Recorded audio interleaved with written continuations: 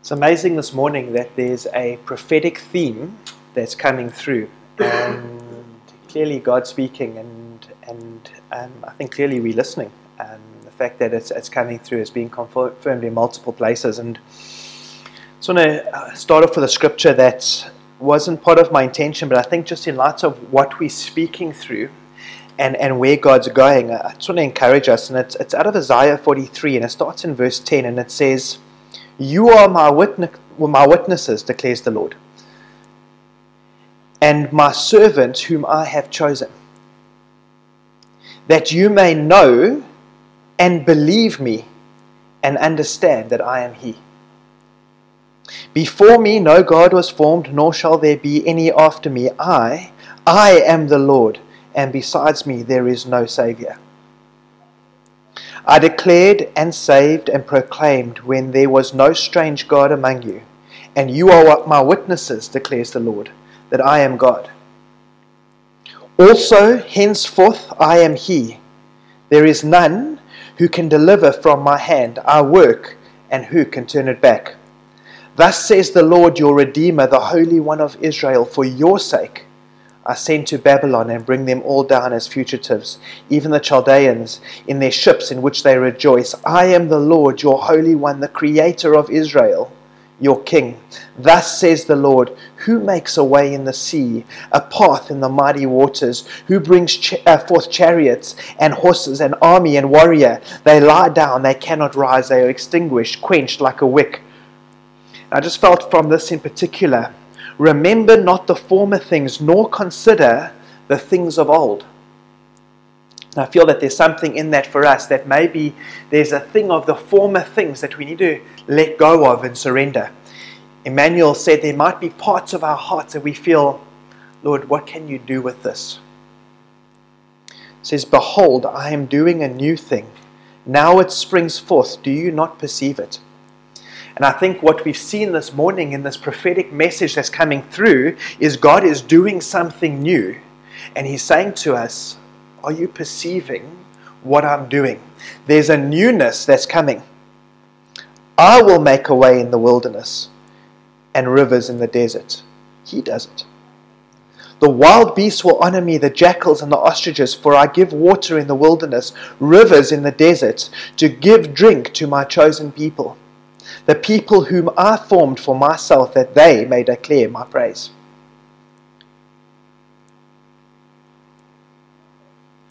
God's doing something new, and He's the one that brings it to completion. He's the one that's busy doing something. Thinking the fact that we as a pioneering church in this region can't expect to find infrastructure in a place that has yet to be pioneered.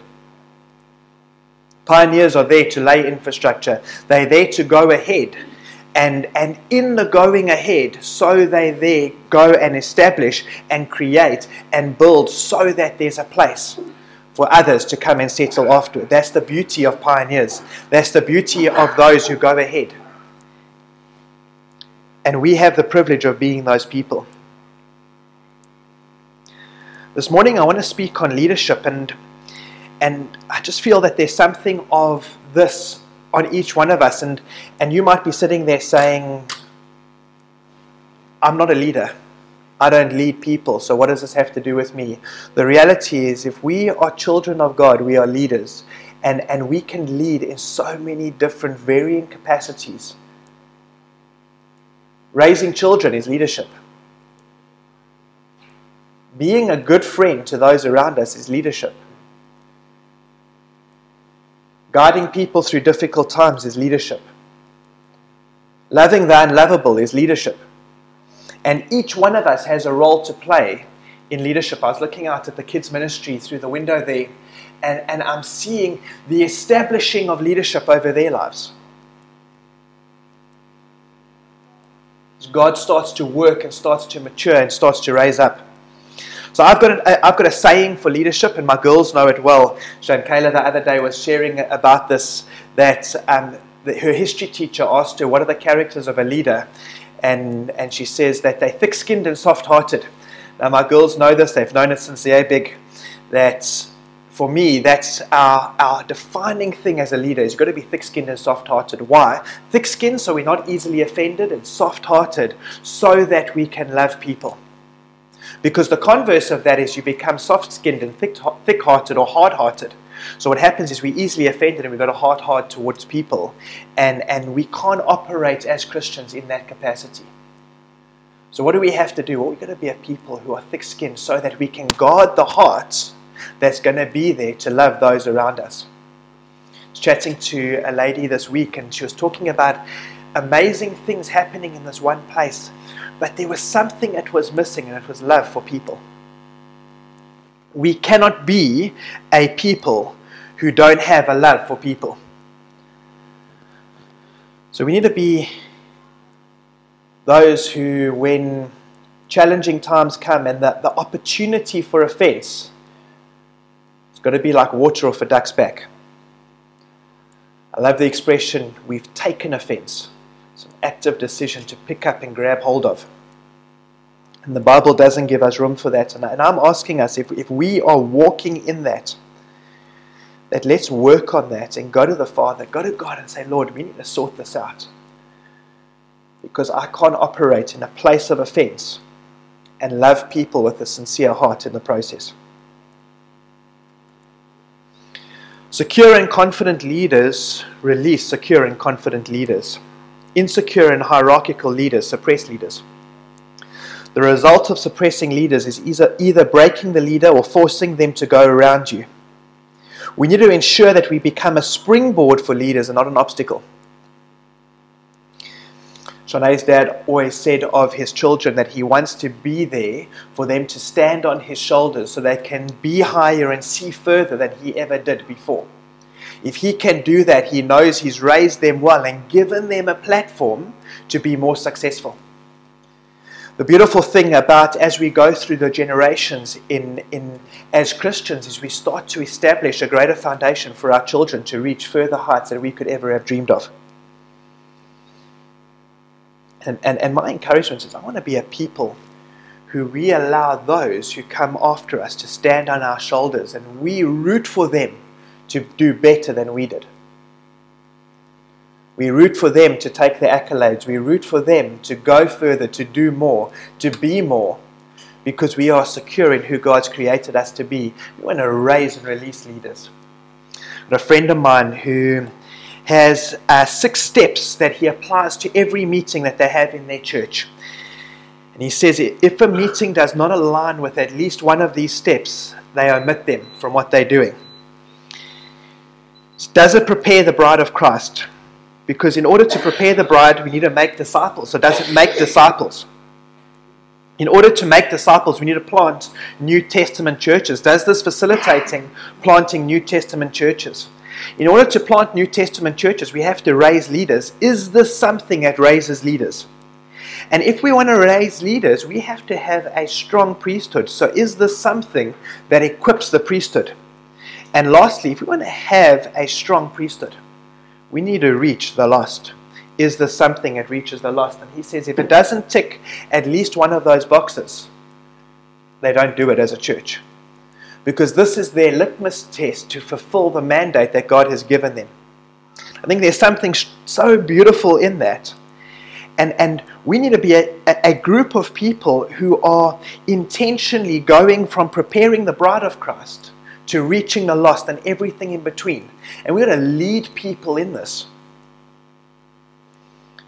But how do we do that? And I feel that there's something in the biblical model of leadership that we have to look at and apply to our lives, and we can learn so many beautiful principles. In Titus 1 verse 1, Paul says, a servant of God and an apostle of Jesus Christ. So I, Paul, a servant of God and an apostle of Jesus Christ. And we see that he's taken something of the leadership of Christ and he's applied it to his own life. And if we are going to imitate a leader, there is no better leader to imitate than Jesus himself. Ephesians 5 verse 1 to 2 says, therefore be imitators of God as dearly beloved children, and walk in love as Christ loved us and gave himself up for us as a fragrant offering and sacrifice to God. So we get to be imitators of him. as dearly beloved children. So if we're going to imitate a leader, if we're going to walk in the steps of a leader, may we walk in his. Now I want to read a passage of scripture, and I'm going to go through a couple of others as well, and look at some of the risks of leadership, on some of the principles that we can apply to our lives, the way we position ourselves in leadership. And hopefully as a result of this, what we will find is our influence over people leads them to a greater understanding and knowledge of who Jesus is. John 13 from verse 1 to 20, and the heading of this is Jesus washes the disciples' feet. I was listening to a leadership podcast a couple of weeks ago, and they were talking about the paradoxes of leadership and how really good leaders, the ones with the X factor, have these opposite, seemingly conflictive paradoxes in their life, these extremes that operate simultaneously. And this guy said that one of them in the life of Jesus is he was fully God and fully man simultaneously. The two seem to be almost opposing. He spoke about the fact that how you have to be confident and humble simultaneously. And we see that in the life of Jesus.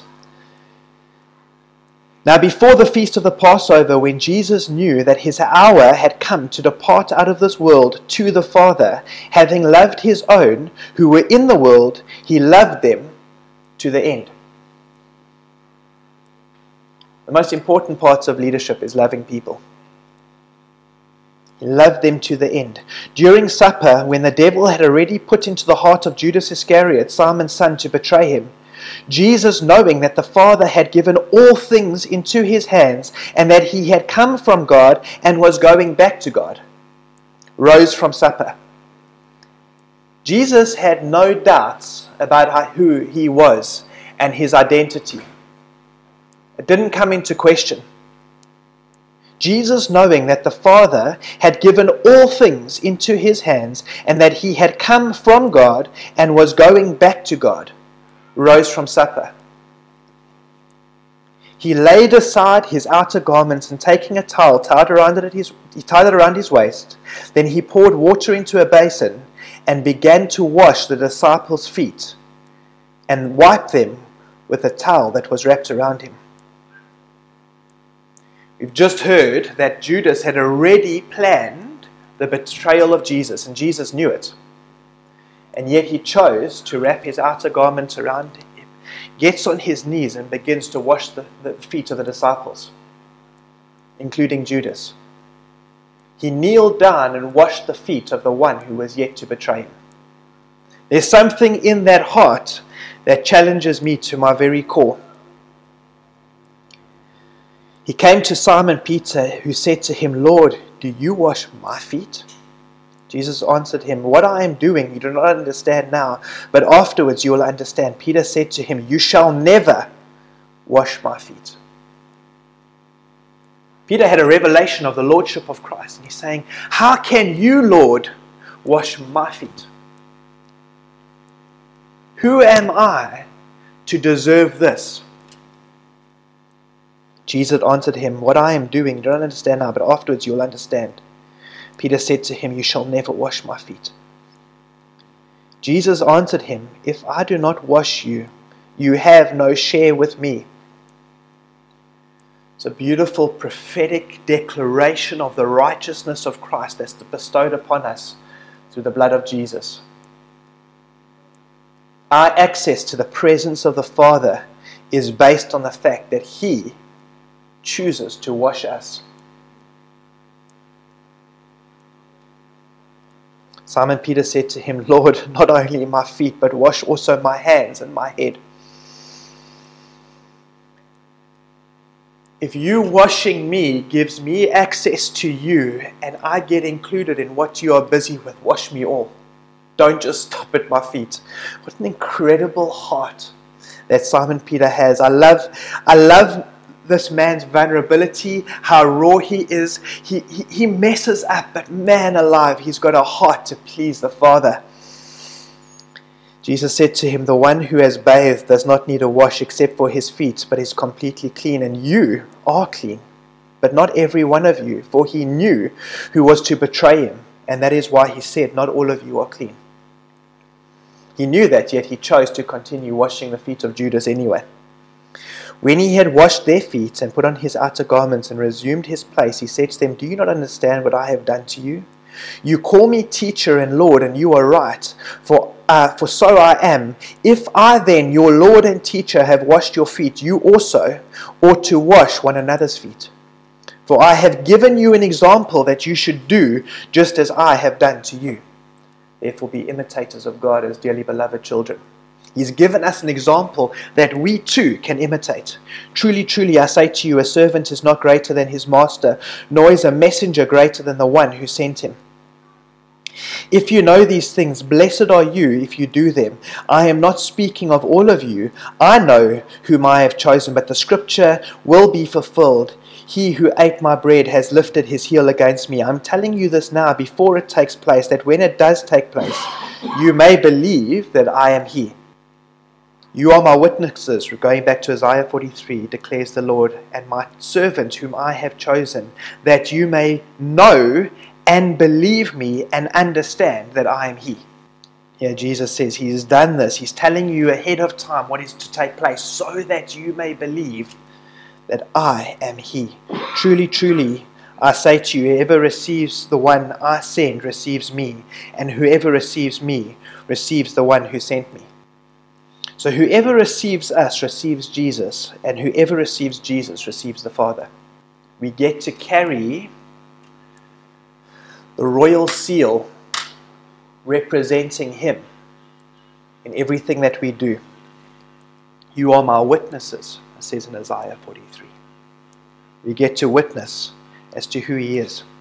Now something happens that I really feel that Jesus has given us a platform through which to see how do we lead and how do we lead well. I said earlier, Jesus had no qualms about who he was. He understood his identity, Son of God. He had come from God and was going back to God. He knew. So first and foremost, he knew his identity.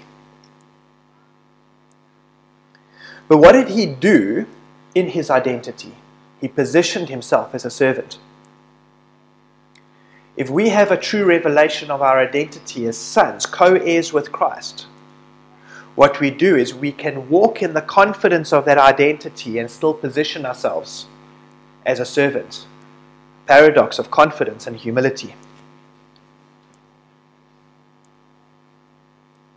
His heart was that of a leader in love, and his function was Messiah. Jesus' identity was not Messiah, his function was Messiah, his identity was God. And I think too often in church what we do, and even in the world, is we function in a position and that becomes our identity. It becomes a functional identity.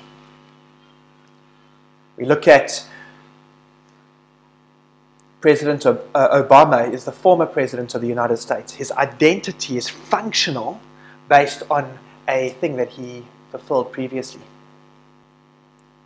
For the sake of time, I'm going to cut through a little bit of it. But David was one of the greatest leaders we see in the Old Testament. However, there was a time where his army was in battle and he was sitting up on the roof of his house, looking down. He sees Bathsheba and he has this moment. It says it happened, this is in 2 Samuel 11, it happened late one afternoon when David arose from his couch and was walking on the roof of the king's house that he saw from the roof a woman bathing, and the woman was very beautiful. And David sent and inquired about the woman, and one said, "Is not this Bathsheba, the daughter of Eliam, the wife of Uriah the Hittite?"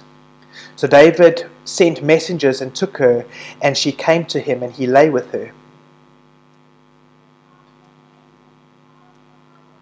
The king's responsibility was to be on the front lines with his army. But what happened is David, who was all familiar with positioning himself as a servant, started to allow the position and the function of a king to supersede that. And he was in a place where he should not have been. So David goes and he sends for Uriah the Hittite because he gets feedback that Bathsheba is pregnant. So now he needs to do this conspiracy cover-up to try and figure out how does he fix this situation because he's messed up. So what he does is he calls Uriah, and his intention is to get Uriah to be at his home so Uriah can sleep with Bathsheba and impregnate her, and he can have this massive cover-up so that they can kind of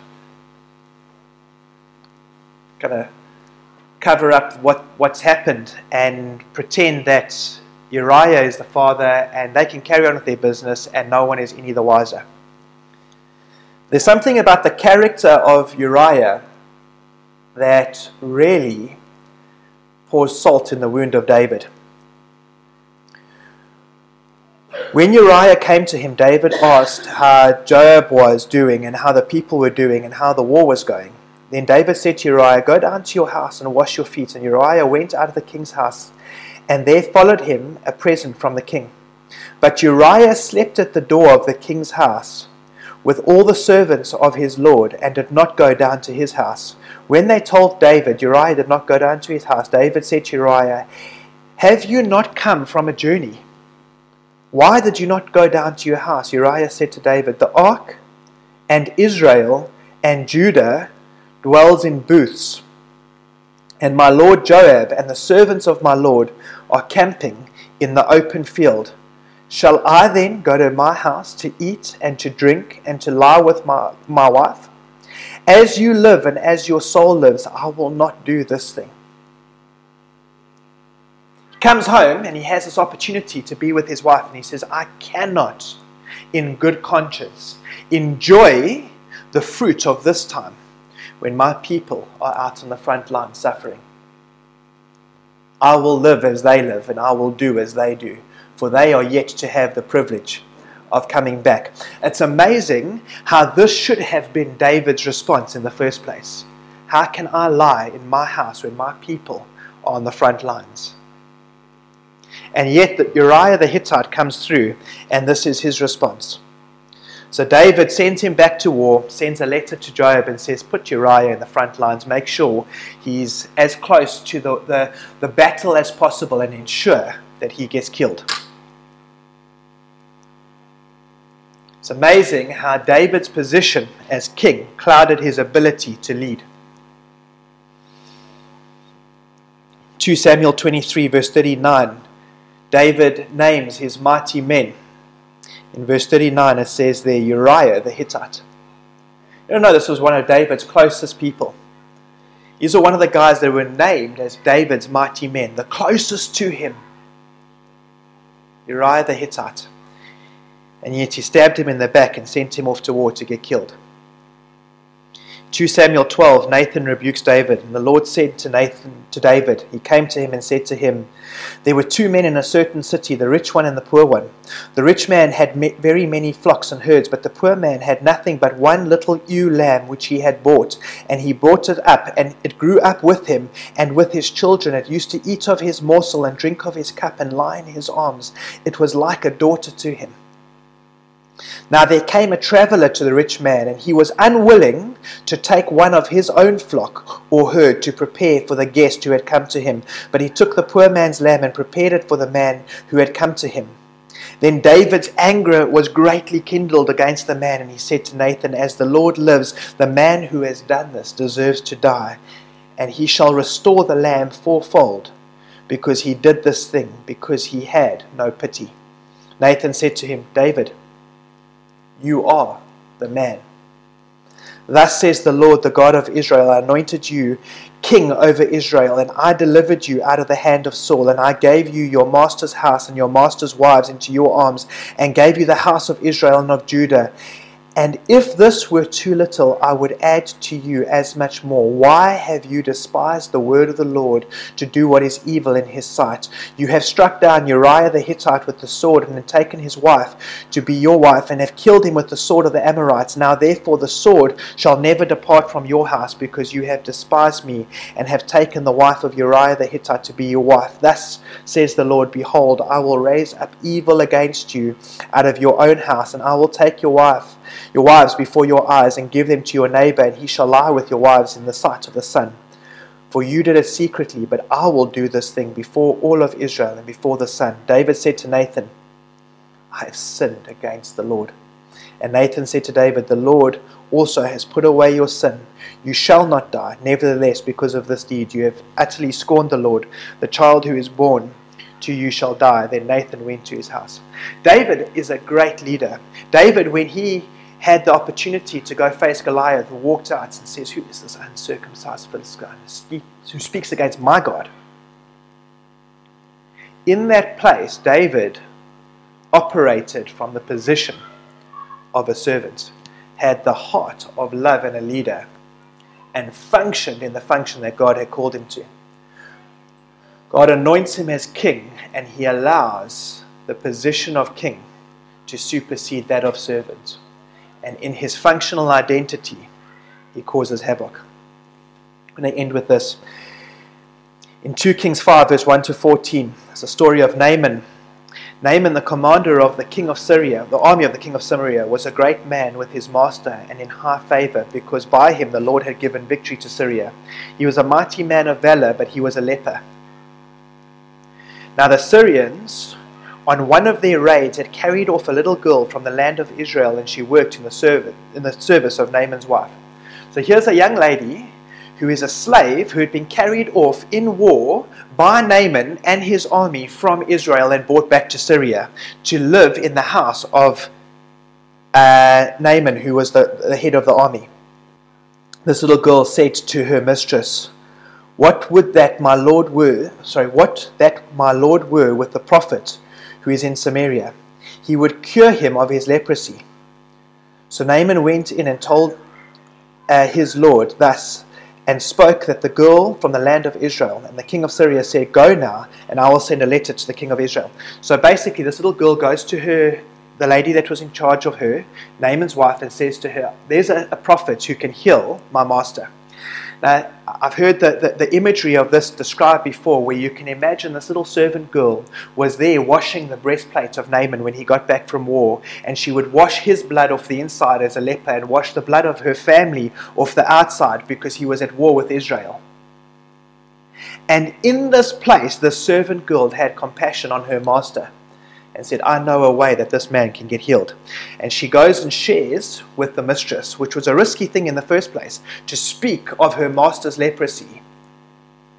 The mistress, being Naaman's wife, goes back to Naaman, shares with him this story, and he goes to the king of Syria and shares that there's a man that can heal him. And the king sends a letter to the king of Israel.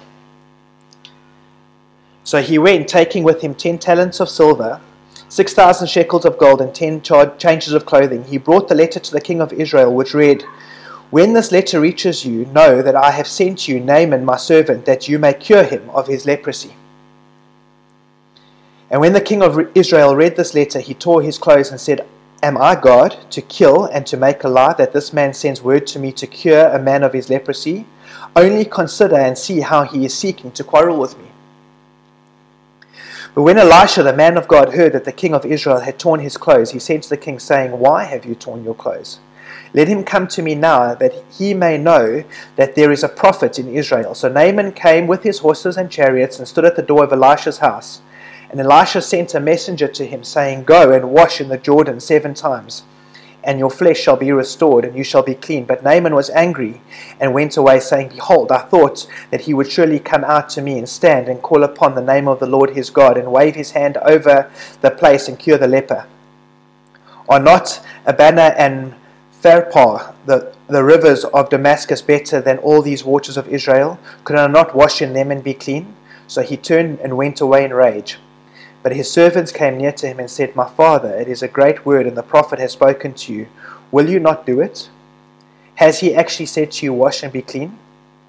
So he went down, dipped himself 7 times in the Jordan, according to the word of the man of God, and his flesh was restored, like the flesh of a little child, and he was clean. Now, it's an incredible story of the healing that came to Naaman, but I want to look at 2 characters in the story, the little girl and the king of Israel. The little girl was a servant, positioned as a servant in the house of Naaman.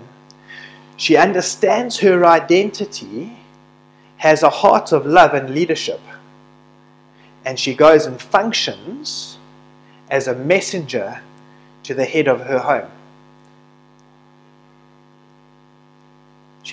was positioned as a servant, but she acted as a leader. And something incredible happens, but this servant girl's words get taken to the king of Syria, who was winning the battle against Israel, and so message comes through to the king of Israel. The king reads the message, and he himself, in the position of a king, has the heart of a coward, and he starts to get fearful of the consequences of what's happening. And then Elisha comes and has this incredible thing that this guy is healed. But there's something about this little girl that struck me as probably one of the greatest leadership stories that we can read in Scripture. She does what Jesus did. She goes in pursuit of the one who betrayed her and ensures that he receives life. Jesus bends down and washes the feet of Judas. She goes and she washes the breastplate of her master, the same one who stole her from her people, the same one that has the blood of her family on it. And she ensures that he reaches a place of getting the healing that he deserves in her mind. Now you've got to understand that this man deserves no healing in the context of the scripture. Yet for her there was a compassion that she had. What she could have done is had this information, kept it quiet, allowed Naaman to die because he had a death sentence. And as the leader of the army, it could have suppressed the impact of the war in Israel.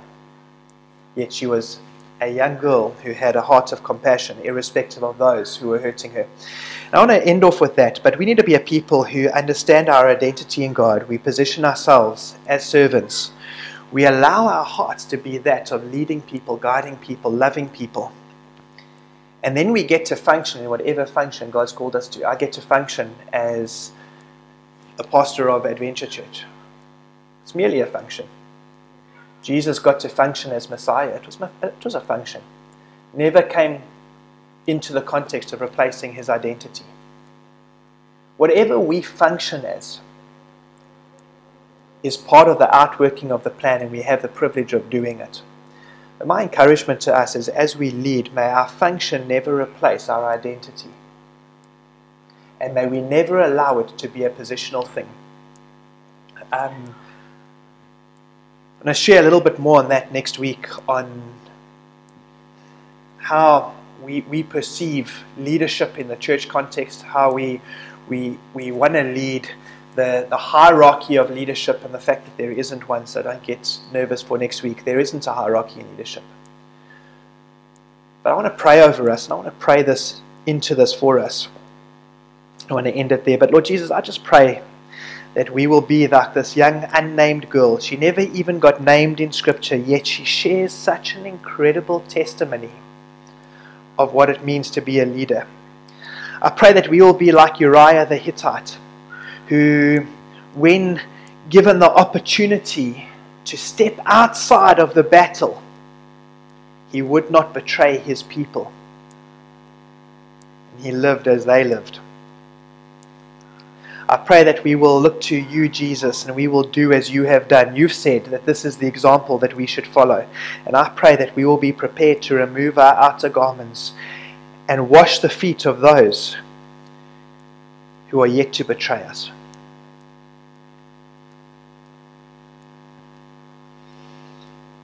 I pray for our influence. I pray for the people that we encounter, Lord. And I pray, Lord, that you just continue to open opportunity, but work in our hearts. Stir this message into us. Allow this to become who we are. I pray this in Jesus' mighty name. Amen.